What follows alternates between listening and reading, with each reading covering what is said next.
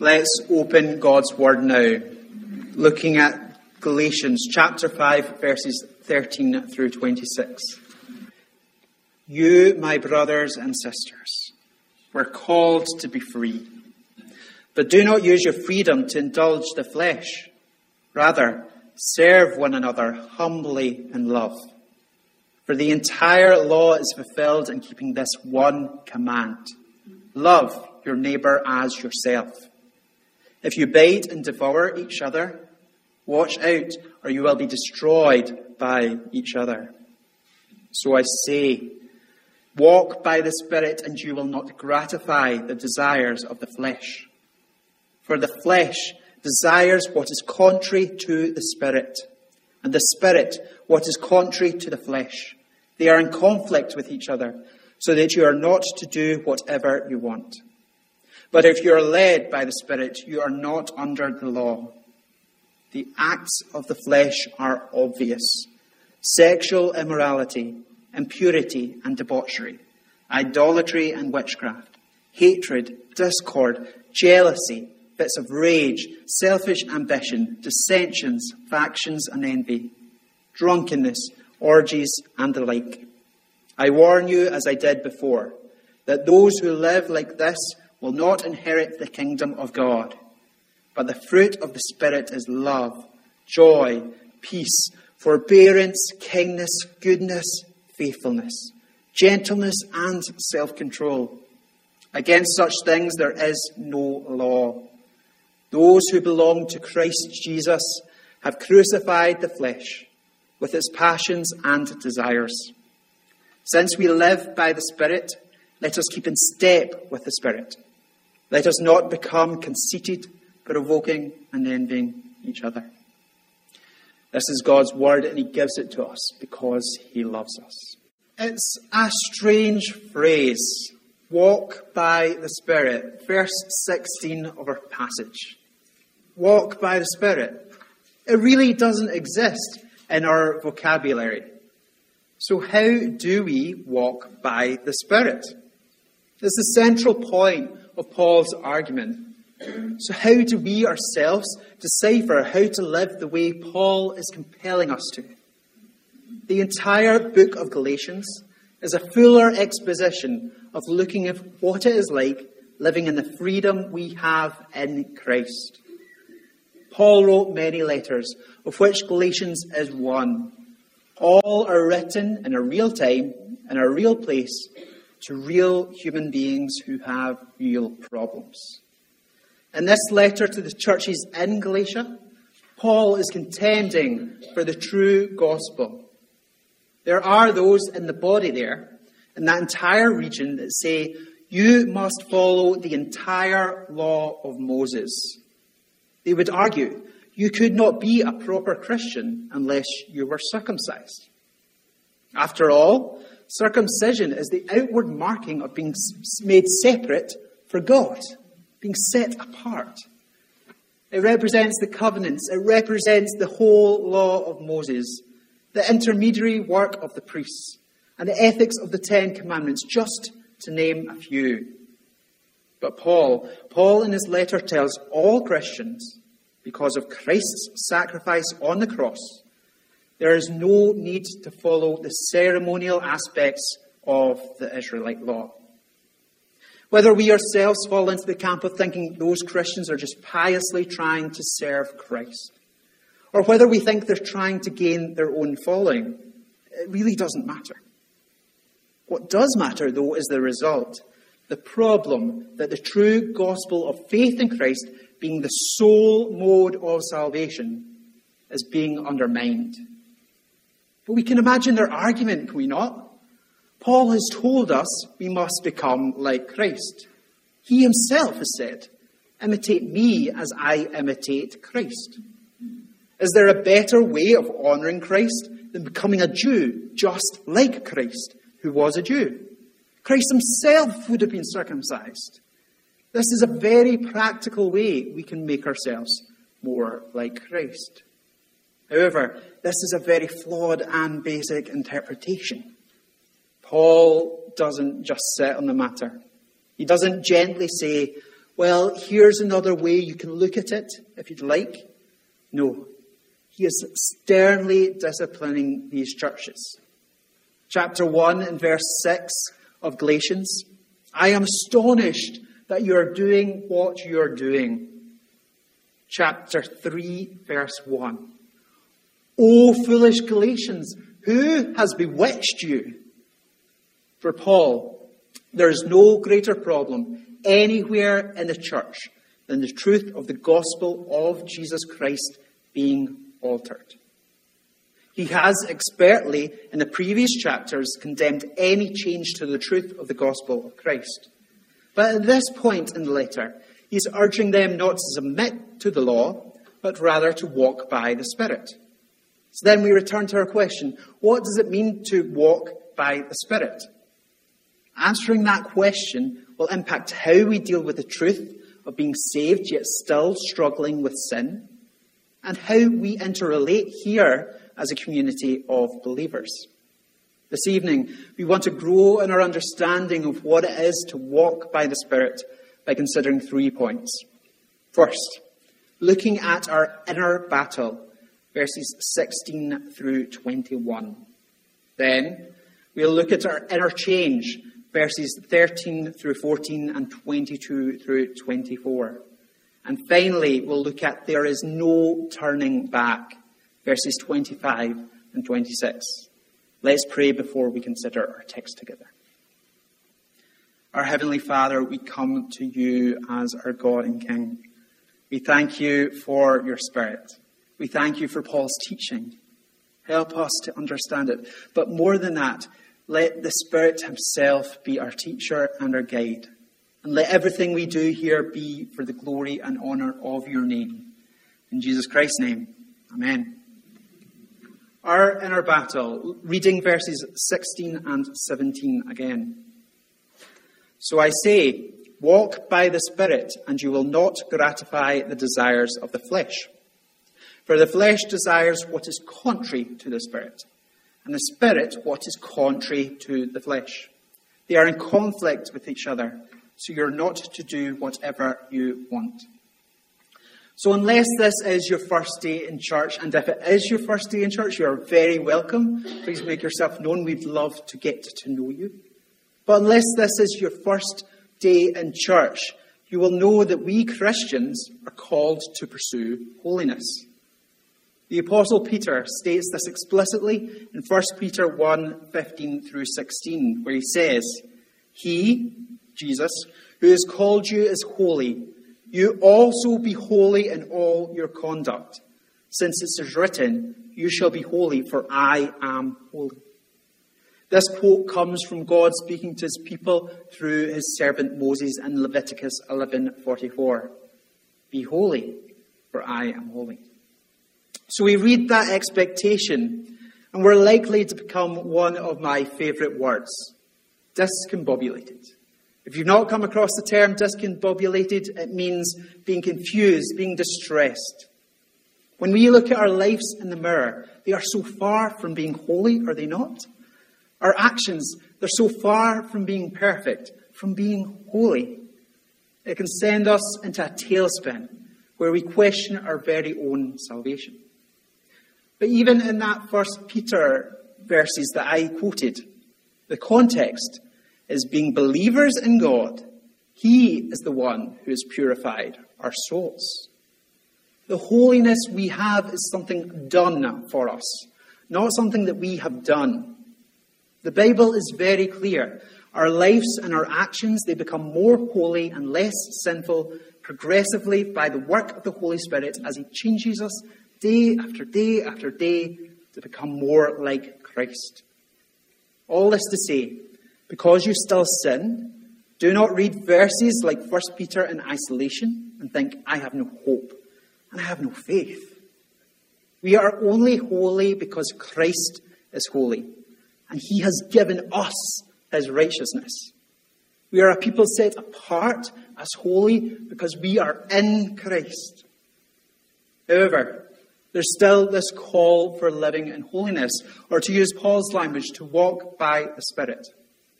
But pursuing holiness is not an easy task. The Gentiles that Paul is communicating with are being asked to live a very different way, very different manner from what they used to live prior to being made alive in the Spirit. Life in the Spirit is very different to what Paul calls life in the flesh.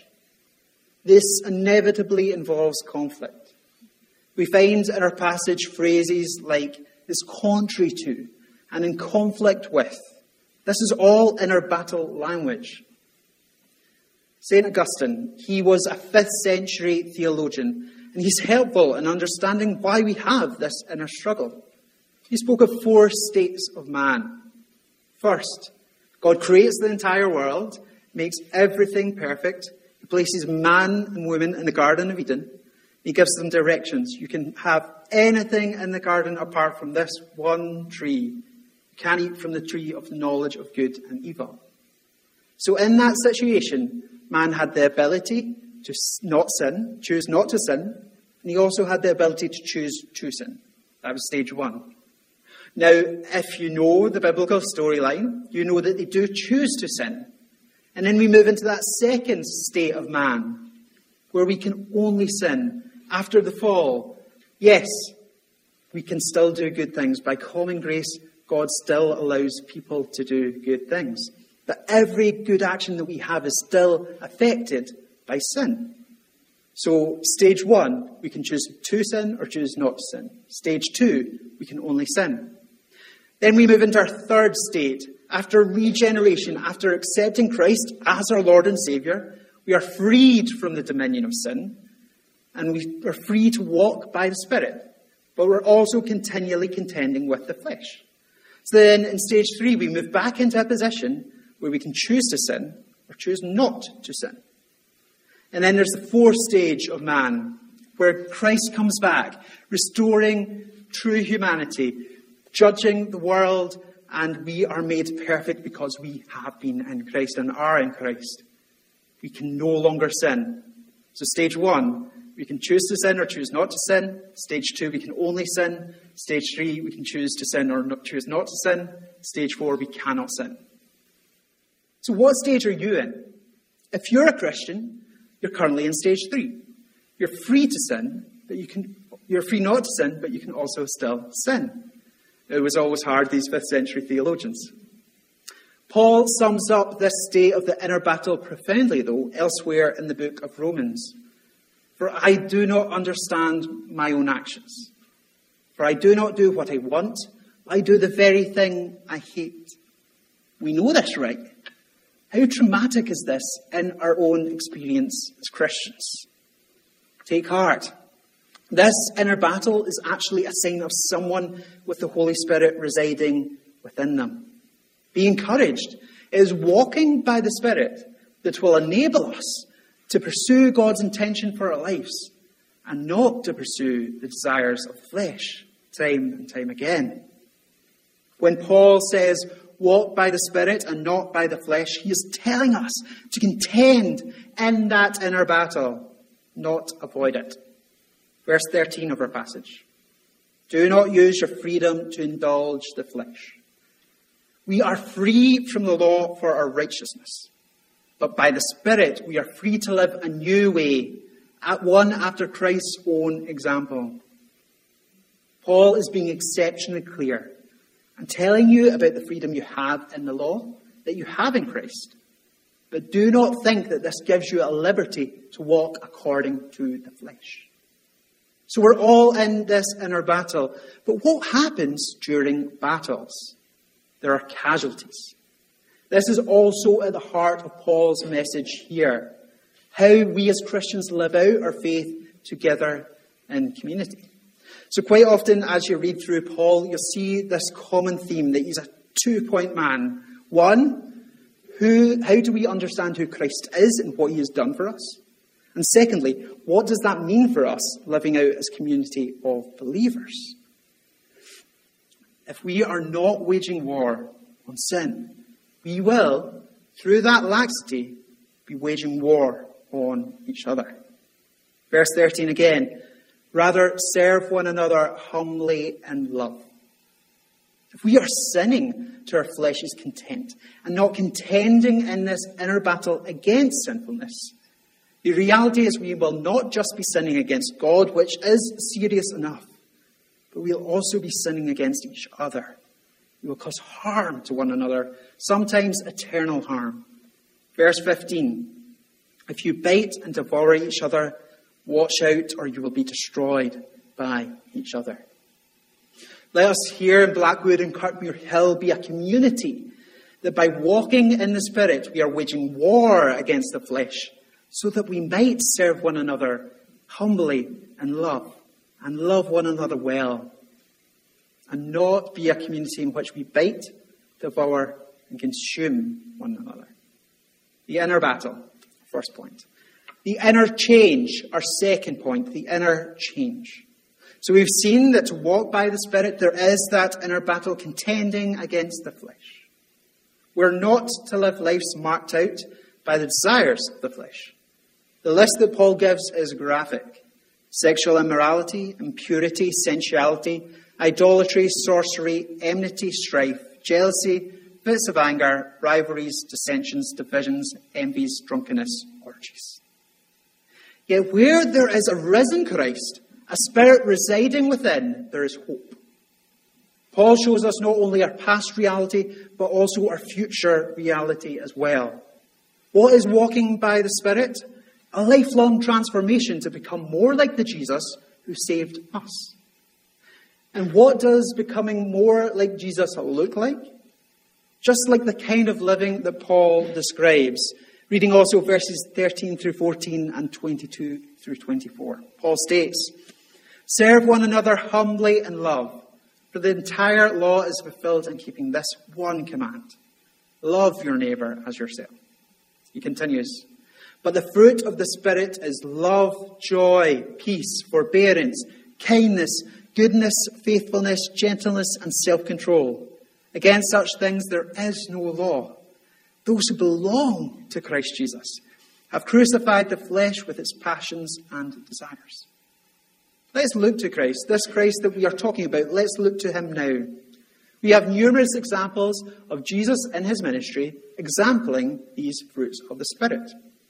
In Luke 10, Jesus anoints 72 of his followers to go out, heal, and preach the gospel.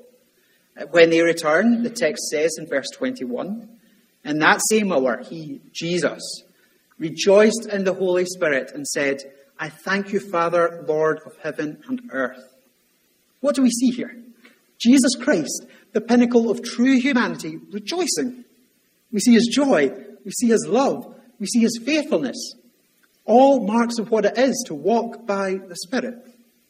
He said of himself in Matthew 11, when calling the weary to find rest in him, for I am gentle and lowly of heart. Again, Jesus, gentle and loving. He is walking by the Spirit. On countless occasions, he was patient with his disciples when they were found wanting. With James and John in their frustrations. With Peter in his restoration. With Thomas in his doubt. Jesus, time and time again, is patient. Another of Paul's marks of one who walks by the Spirit. In fact, it's a useful study, and I would encourage everyone here to do it. If you are looking through the Gospels in your daily readings, look at Christ and note when he exemplifies one of these fruits of the Spirit. It will fill your heart with awe of the Christ who came to save you. And this is who we are being transformed into. But how does this affect our community life? For example, I don't know if any of you are gardeners, but if you water a shriveled plant in a garden, dry, brown, almost dead, you will not only change that plant, which grows and blooms again, we will change the entire garden by the effect of that new life. The plant with its beautiful flowers will have an impact on the whole area. When we ourselves walk by the Spirit, it has a similar effect on our church community. We're changed as individuals. The Holy Spirit is sanctifying us to become more like Christ. But this individual change affects how we interact in the whole church that we are part of. This was Christ's posture towards those he came into contact with. Then the challenge of Paul remains, will this be our posture towards those in our community? Verse 14 from today's passage. For the entire law is fulfilled in keeping this one command, love your neighbour as yourself. It's a call to have that posture towards others as Christ had, towards those in our family and church relationships, but also beyond that, outside of our family and church relationships. All of these relationships present challenges in loving one another, do they not? But we're called to produce fruit by walking in the Spirit, both in the ease of loving one another and in the battle of loving one another. We must walk by the Spirit, relying on the Holy Spirit's influence in our day-to-day interactions, pursuing the things that Christ himself, that we've seen, so exemplified. But what gets in our way? Remember Augustine's state of man? We're still in stage 3. When we sin, let us repent quickly to one another. But beyond that, let us go on quickly to grant forgiveness to one another when it is asked for. Let us be a community that walks by the Spirit, binding up the wounded, not causing more wounds. Then Paul, after showing us this heavenly order of how we should interact with one another in love, states against such things there is no law. Paul knows the Gentile believers did not live historically by the Jewish moral code before they became Christians. The battle here was that they didn't use their justification as license to sin. But Paul juxtaposes this problem beautifully by saying there is no law against the outworkings of walking by the Spirit. This is true for all of us, Jew or Gentile.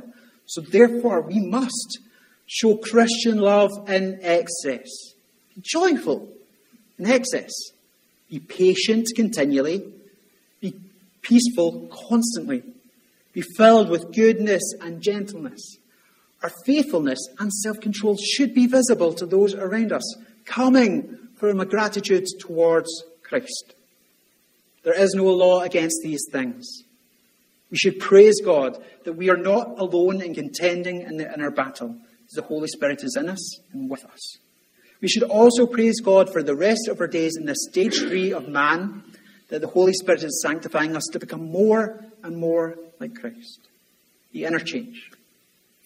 There is no turning back. Our third and final point, there is no turning back. We have our final 2 verses, 25 and 26. Since we live by the Spirit, let us keep in step with the Spirit. Let us not become conceited, provoking and envying each other. In the body of the chapter, do these not seem a little out of place? Would they not more naturally sit with verse 15? No, Paul doesn't make a mistake. He knows about our human nature, that we are imbalanced. Remember the concern here, as in verse 25, since we live by the Spirit.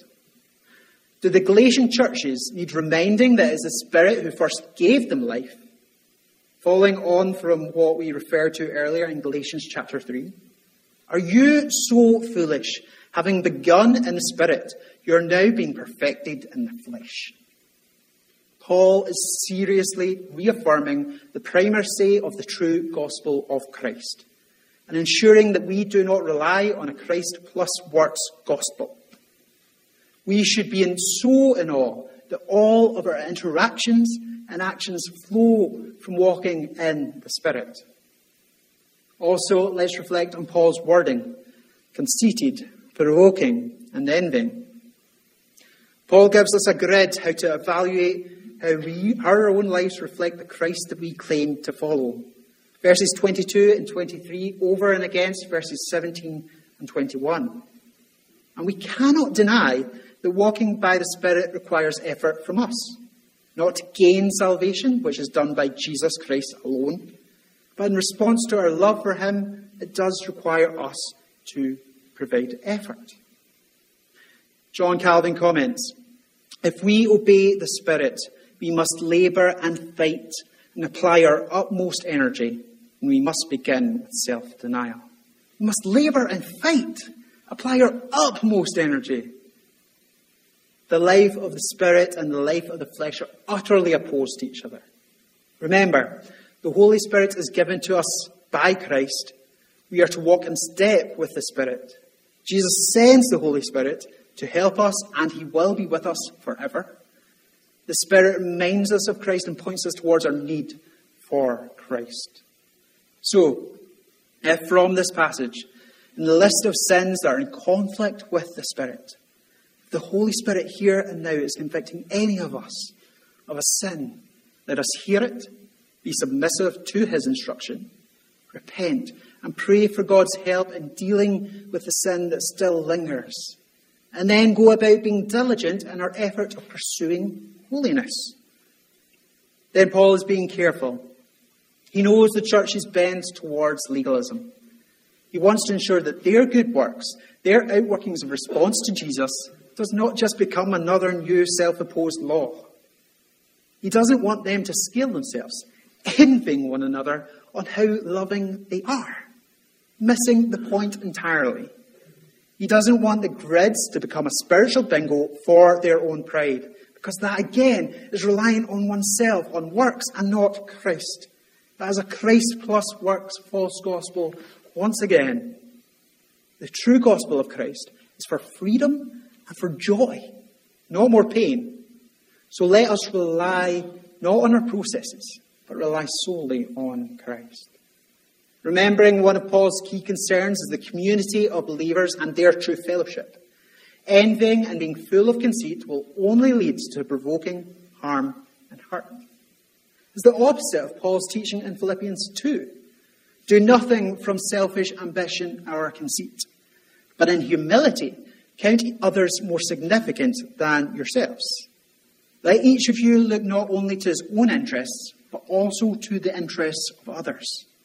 We must count each other as more significant than ourselves. It's an upside-down way that the world would be confused by this teaching. The selflessness that is here is another aspect of walking by the Spirit. To walk in this kind of posture with one another. Are we walking by the Spirit in our fellowship here? As in verse 12 of our passage, are we looking for every single opportunity to, through love, serve one another? We know that there's a certain future when Christ returns and all sin will be wiped away. We will move into that fourth state of man where we cannot sin, and we look forward to our true harmony with one another then. But until then, Paul's exhortation for us is to apply effort in walking in the Spirit, loving each other well. And yes, that still will come with a lot of repentance towards each other. And we will also have to continue to forgive one another. There's no turning back. So, we know that there's a real spiritual inner battle. And that's a sign that you are a Christian, not otherwise. We are in that third state of man. We are being sanctified by the Spirit while still battling the flesh. There will be a time when we move into that fourth state of man where sin is no more, and we look forward to that being a true reality, where Christ restores true humanity. But until then, we rely on the true gospel of Christ, never a Christ plus works gospel. There is no turning back. We thank God for this, and we continue to rely on Christ for our salvation. Christ has saved us, brothers and sisters. In love for this fact, we are to diligently walk by the Spirit and pursue holiness through his strength, not our own, for the sake of Christ and for the sake of his church. For we are called to walk by the Spirit. Amen. Let us pray to our God and King. Our Heavenly Father, we come to you. We thank you for this teaching. Lord, we know that if we were to try and apply this teaching to ourselves in our own strength, it would be work in vain. But no, when we rely on Christ, when we rely on the Holy Spirit changing us from the inside out, Lord, there is hope. We pray that we go from here and that we change the way that we live to be one that honours you for the love that you first showed us. be with us in the rest of our service. In Jesus Christ's name, amen.